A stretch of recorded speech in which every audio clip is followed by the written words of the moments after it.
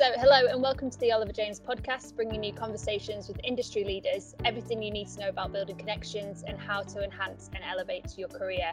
So today we welcome back DWS Diversity and Inclusion Leader Sarah Charlesworth, Oliver James's Inclusion and Engagement Partner Razan Abdelgadir, and Astral's Director Anna Davies for our final episode in our Oliver James and DWF podcast series. So welcome back all. Thank you again for joining us today. So in our previous episodes, we've discussed the foundations of getting your business's DE&I journey started, some of the challenges and the ways in which businesses can improve the attraction and promotion of women. And of course, as we have Sarah, the diversity and inclusion leader from DWF, it's only fitting we discuss women in the legal sector.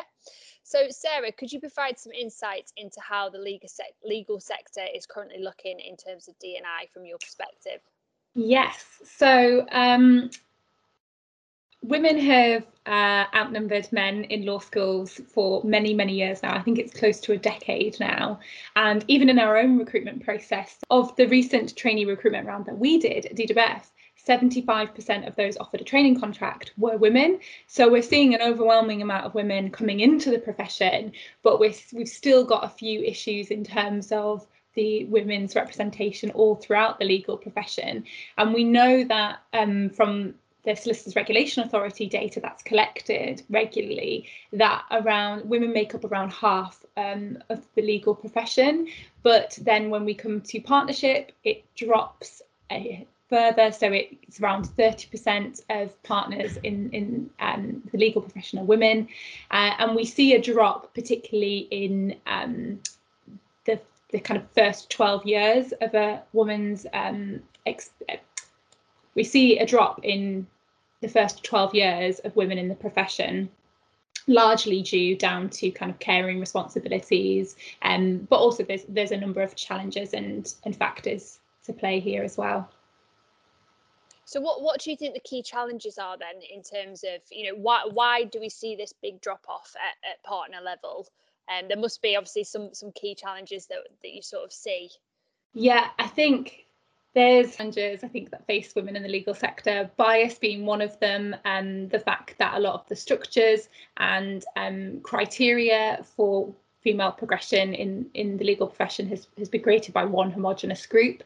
The fact that I think society still thinks that the traditional image of a business leader, of a lawyer, is male, and there was some research actually by the Lawyer Monthly last week around the assumptions made up of the makeup of the profession. Even in 2021, I think the fact that there's a number of things in play.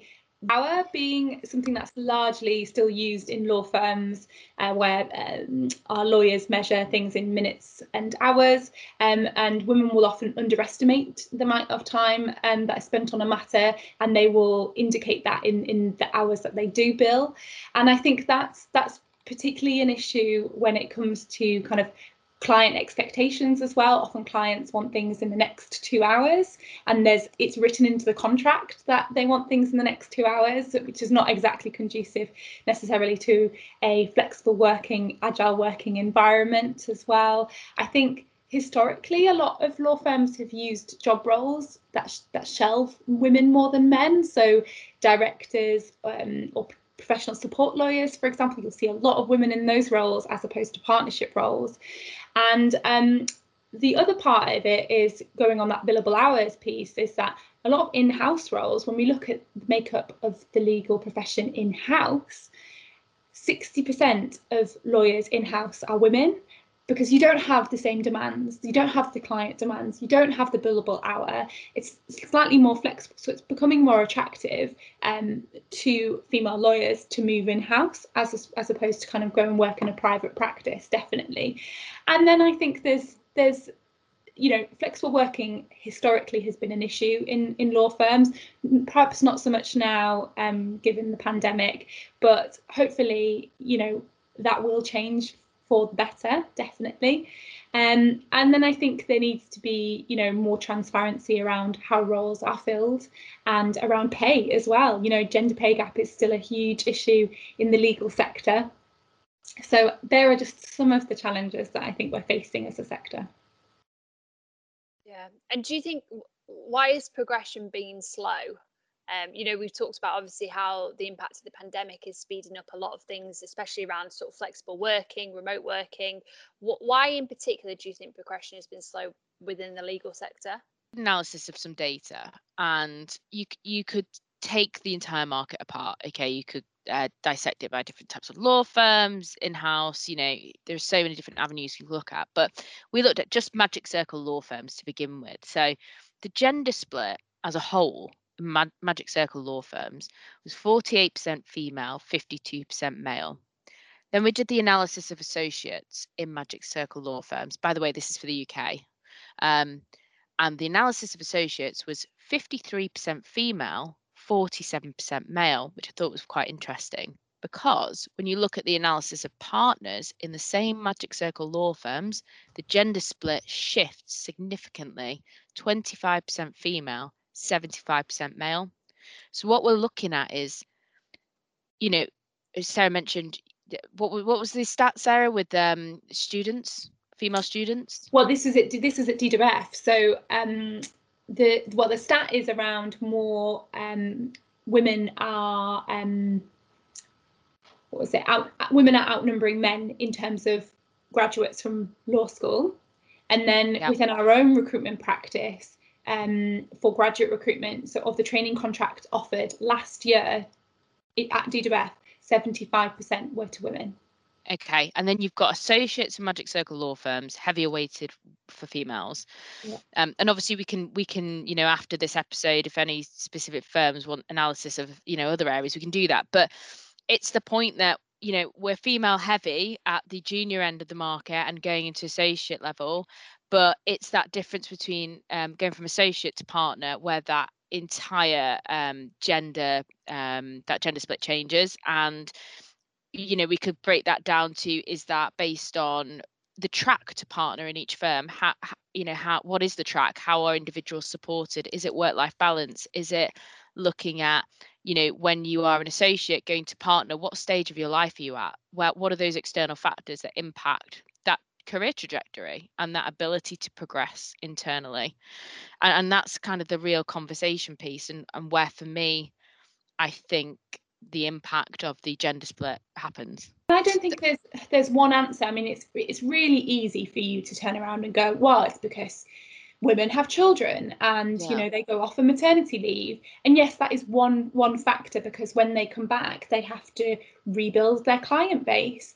Their expectation is that they have to hit their hours the same as what they were doing before, but they just took out a chunk of time in their working life, and they have to rebuild their practice essentially. I think it's easy to blame it on that, but I think there's a multitude of things that happen in every workplace, not just the legal sector, about access to opportunities, who is getting put in front of those clients, who is getting that kind of opportunity from the moment they qualify into being a lawyer, and ultimately often those decisions are being made by a partnership structure that is overwhelmingly male and is underrepresented of females. And I think we need that, there's a multitude of reasons why progression has been slow, and it's hard to identify just one thing. I think the pay gap will have a big impact on that as well, because I've spoken to so many people in the market, and it is a big discussion point. I think someone was telling me we'll have to get the official article for it so we can share it, but somebody in the market was telling me at a senior level that the pay gap for women, even within Magic Circle firms, I mean, the stats are outrageous. I don't know if you have any, Sarah.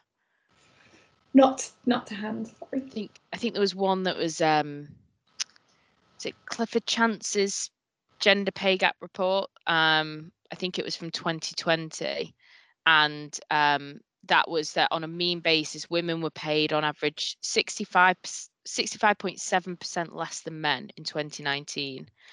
But taking the firm's partners out of the equation, the firm's report highlighted that on a mean basis, women were paid on average 20% less than men.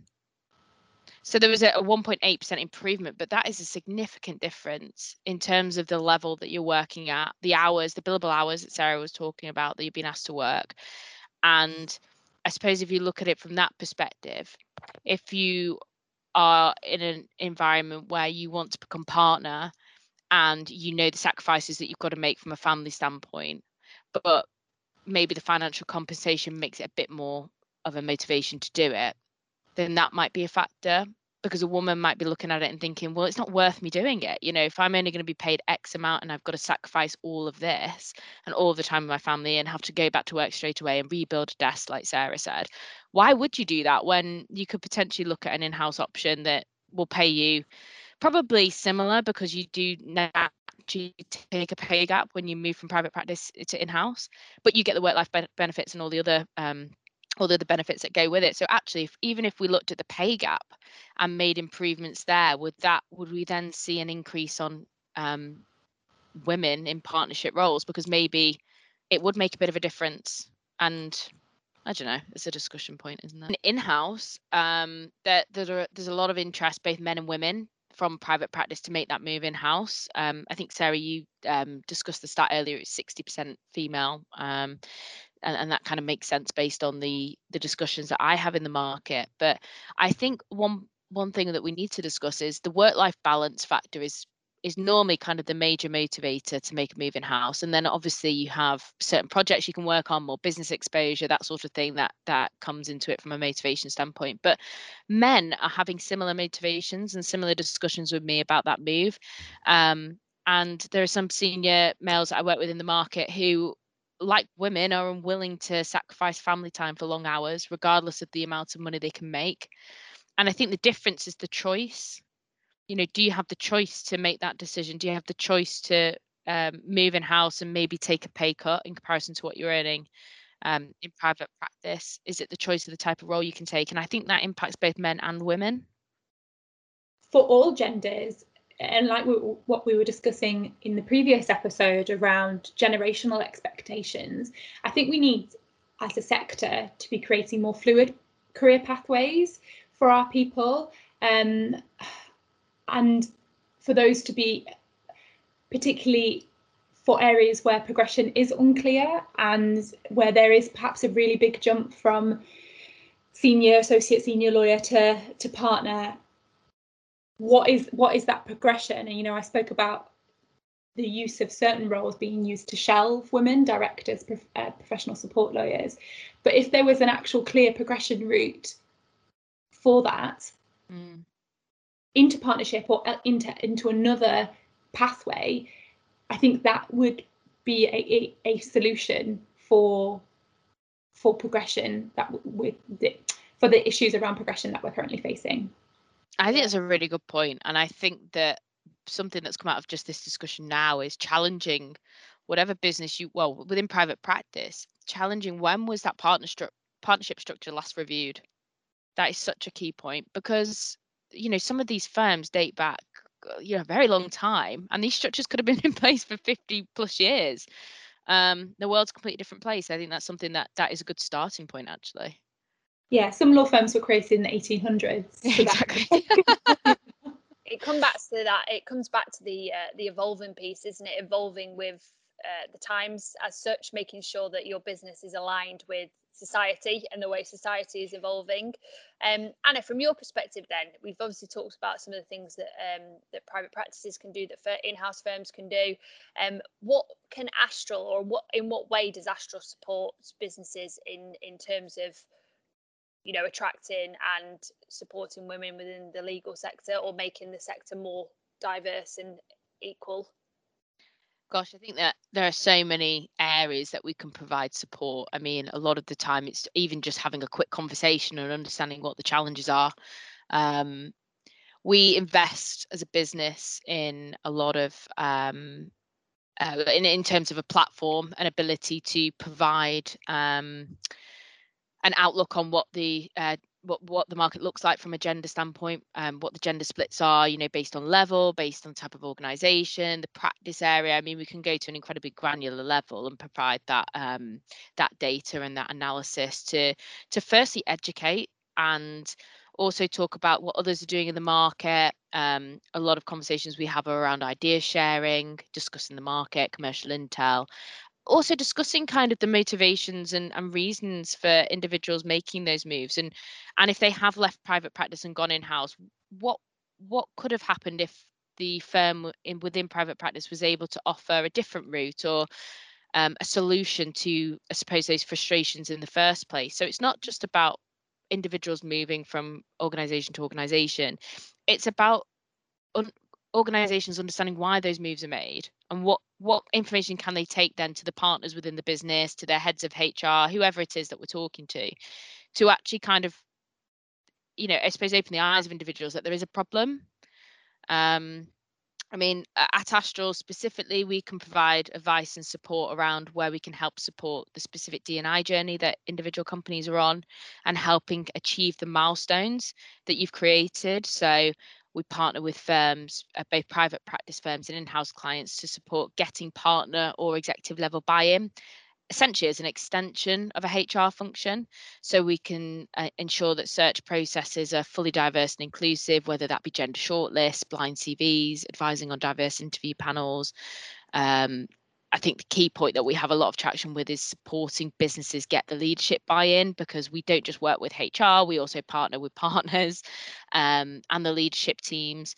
It's just education, really. Educating clients. I think, contact me directly if you want to understand what the diversity of the market looks like, what it looks like in specific practice areas, specific levels, specific firms.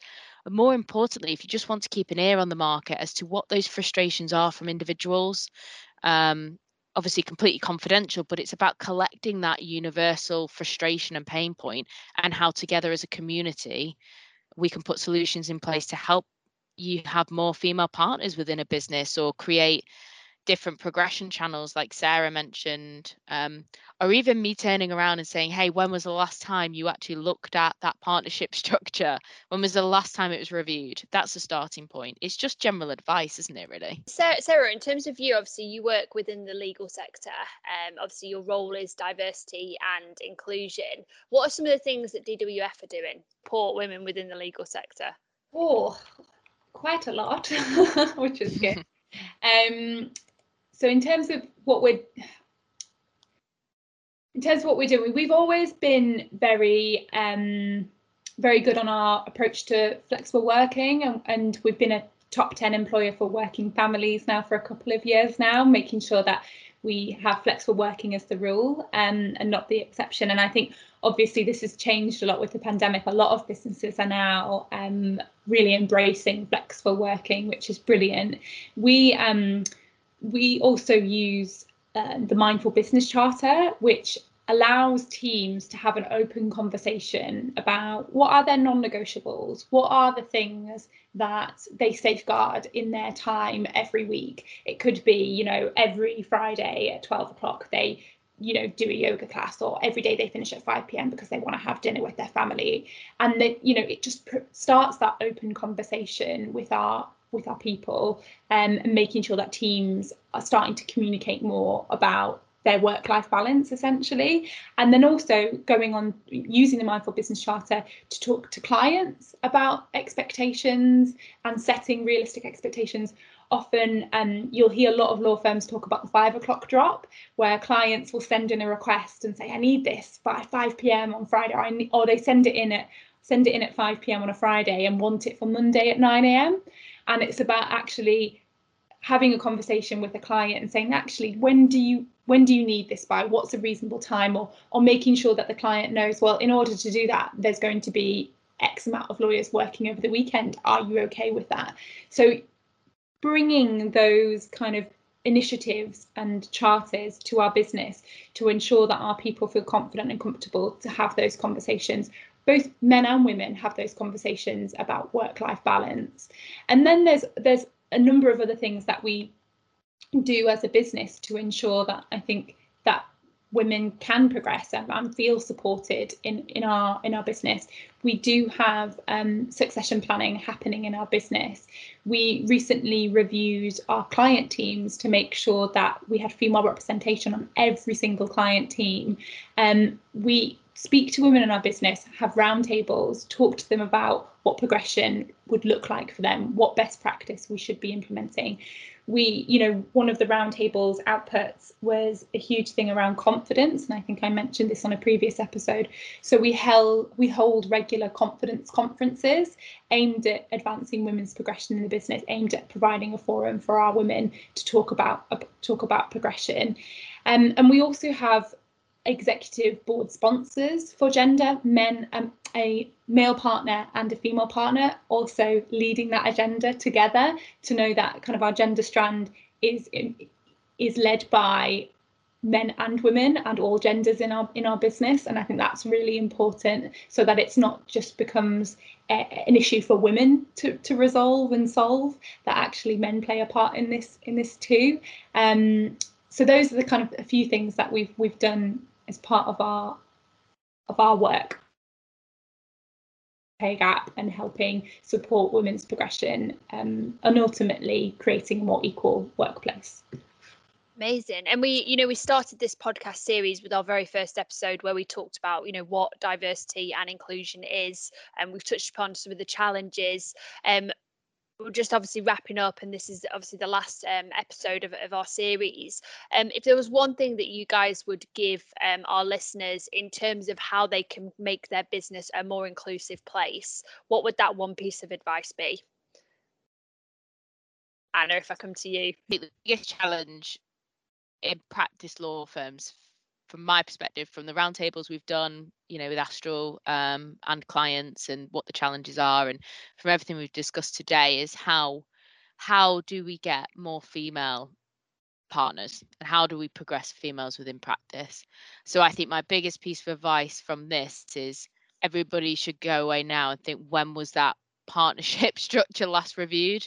And if you're in-house, when was your director route or executive, route to senior leadership, basically, within any organization, when was that last reviewed? Because I know our wider parent group, Oliver James, obviously, that was reviewed recently. I mean, it's reviewed yearly, obviously, but that's reviewed so that there are other tracks outside director, and if they were available a few years ago, I might have gone down a different route, so I think it's just so important that everyone is looking at that. And if you are thinking it's more than a few years ago, I'd advise that you sit down and looking at refreshing at that. Yeah. What about you, Sarah? I think one of the best things that DWF has done to enhance inclusion has been reverse mentoring, or two-way mentoring. That has something that has completely escalated. It started with a race and ethnicity focus, actually, but has broadened to now kind of a D&I reverse mentoring. And we have seen some real change particularly from our senior leaders, who have done a U-turn around their perception of D&I, and really embracing it and really understanding it. And I think that wouldn't have happened without that conversation with perhaps a more junior colleague who shared their experience openly. And I think that is vital to creating a more inclusive workplace, and any business could do it. So I think try it and see what results you get. Yeah, amazing. And Razan, any final words from you? I think focus on educating everybody, so everyone is on board. Try and engage and include everyone, because for this to work, it has to be a collective effort. So just look at ways that you can maybe have digestible sessions, bite-sized information that we can share, so people understand the why, and obviously then hopefully will help us to take positive action. Yeah, brilliant. So thank you all three of you, obviously, for joining us for this podcast series. It is our final episode of the Oliver James and DWF podcast series. So yeah, thank you to the three of you. I really appreciate it, and thank you obviously to all our listeners. If you've enjoyed this series or episode, don't forget to subscribe, and if you head over to our LinkedIn page, you can stay up to date on all things Oliver James. See you on the next episode.